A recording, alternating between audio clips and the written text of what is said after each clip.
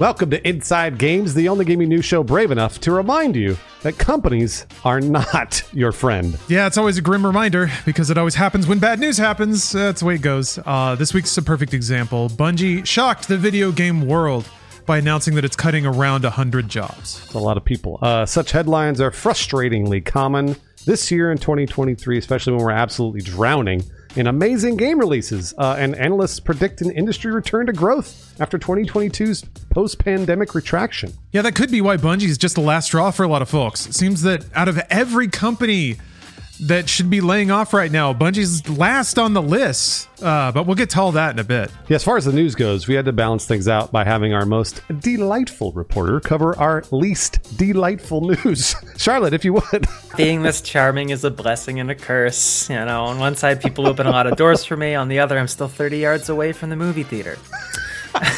Starting last week, we saw multiple employees posting on X that they were let go. CEO Pete Parsons reportedly told the remaining employees this week that the layoffs were mostly due to Destiny 2 underperforming over the past year, with pre-orders for the upcoming expansion, The Final Shape, being lower than expected. Oh, and Bungie's next game, the PvP sci-fi extraction shooter Marathon, has also been delayed until 2025 after having been in development since 2019.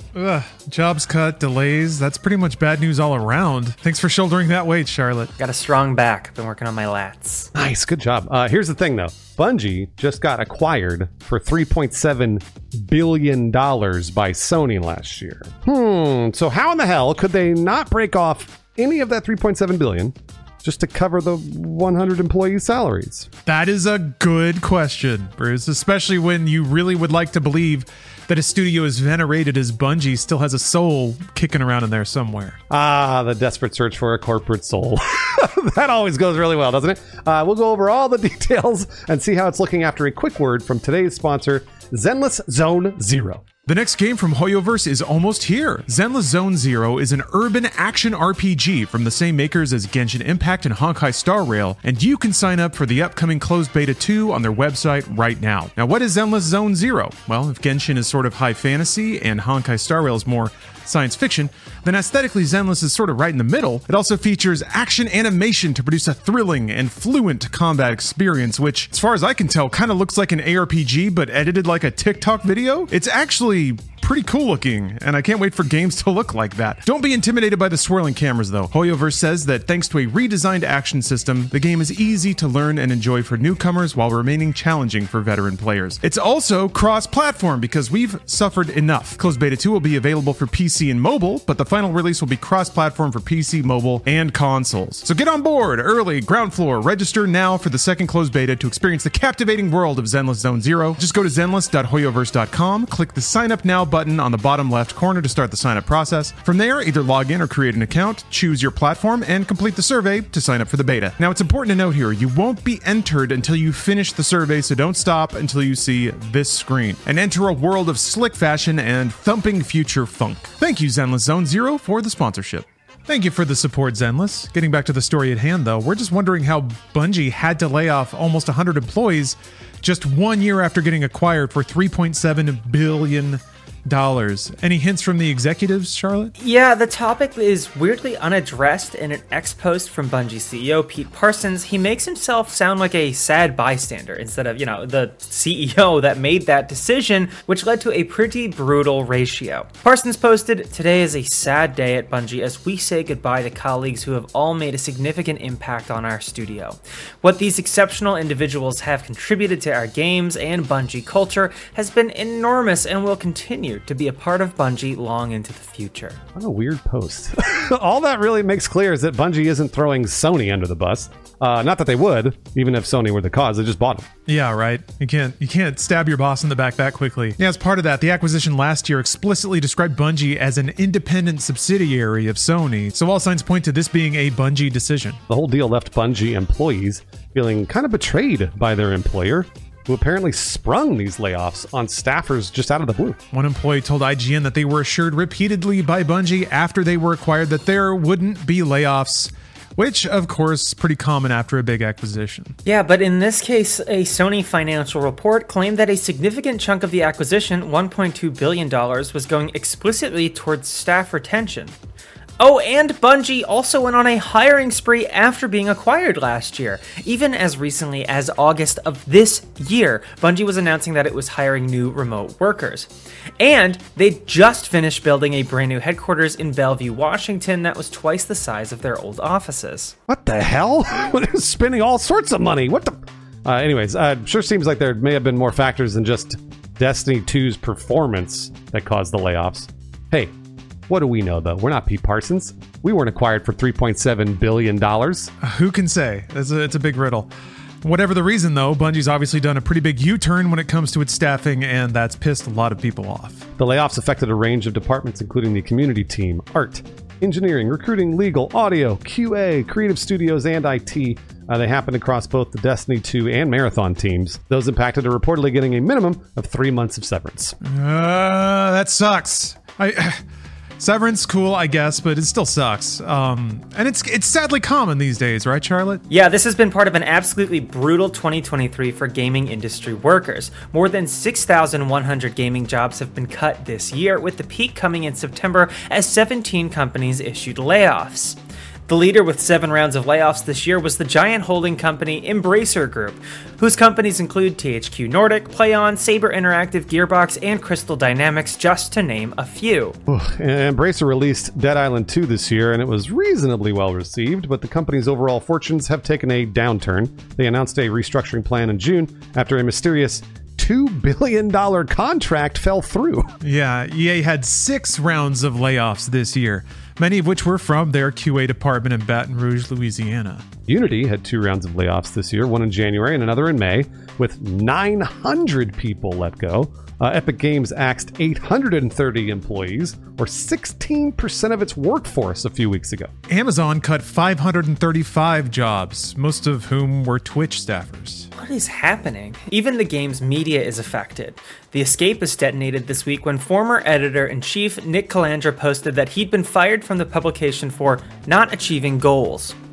The rest of the Escapist staff and contributors publicly resigned shortly thereafter, bringing an end to a 16-year run of their most popular show, Zero Punctuation, from Yahtzee Croshaw. The larger picture for the industry is that analysts are still expecting it to grow over the next several years, but expectations from Wall Street have cooled off somewhat since the heady days of the pandemic, when everyone was stuck at home playing Animal Crossing and Fall Guys and Doom and all sorts of stuff. I guess broadly, this is sort of the retraction from that surge. What's interesting is the tech industry in general has seen layoffs in recent years. In 2023, more than 1,000 tech companies cut a total of 240,000 jobs. Man, that's insane. The similarities are uncomfortable, which begs the question, are gaming companies tech companies? Do we think of gaming companies as tech companies, and do they act that way? I don't think they can just be tech companies. I think it's obviously like something like this is big in industry and diverse in industry. It's a nuanced question, but when you have like, it's tough because like obviously games are deeply technical from start to finish in the way they're made and the way they're experienced, but also like they're also art. And to apply the same expectations you may from, say, like the tech world with like a cloud software or micromobility, which by the way doesn't make any money, it's buoyed by VC stuff. You can't like just this. It's like with the Escapist, with not meeting expectations. The obsession with growth in capitalism in general it just falls apart when you apply it to a product that is meant to provide artistic value. I see something like what the games Remedy makes, which like Alan Wake is pretty big, but like they're not like blockbusters. It's not Call of Duty, but also like apples and oranges. It just sucks because I saw like the Destiny composer was one of the people laid off, and that's that sucks. I mean like obviously there's tech factors to it, but like I hate to see it treated so coldly. Yeah, absolutely agree. The larger these companies get, generally if they're publishers like EA or Embracer or whatever, the more they act like tech companies. And the more they do this expanding and contracting dance that honestly we've all been a part of, just personally. And I've been seeing now for 20 years. And I just don't understand. Like there are other businesses that operate not that way. They actually operate well. But it seems to be just a factor of if you become a billion-dollar company, you have to start doing this. And what I don't understand is the very first thing, every single one of these executives should be taking pay cuts. They should be getting paid $1 for the year or whatever. Now, I think Pete Parsons and the executives at Bungie did take a pay cut or whatever. They didn't take their bonuses or something like that. But honestly, they should be reaching into their pockets first before anybody loses their job, like the Destiny composer. Yeah, the fact that they were hiring that recently, and then also doing layoffs. Yeah, I know. That's kind of what I see. Is it almost seems like a lot of game companies, once they hit a certain size, they start to churn staff on purpose, or they just create jobs that are meant to churn because they don't lead anywhere career-wise or promotion-wise. So it seems like the games industry has always treated its workers as disposable and replaceable.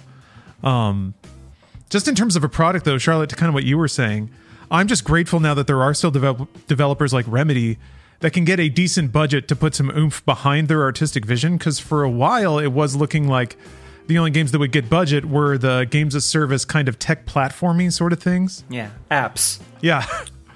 Only the games that will generate infinite money get any kind of budget, and the rest is like AA indie pixel art or lower. At least there are layers of the industry now where there are businesses willing to make a decent profit on a decent game. But yeah, when you get up into like the Call of Duty tiers of stuff and the Destiny tiers, I think if a game is meant to operate forever, it definitely is seen like you feed in content and revenues fall out. And the artistry of that content doesn't really matter. All that matters is engagement. Yeah, that's a great point, Lawrence. Hey, you know what, though? It's because of you patrons.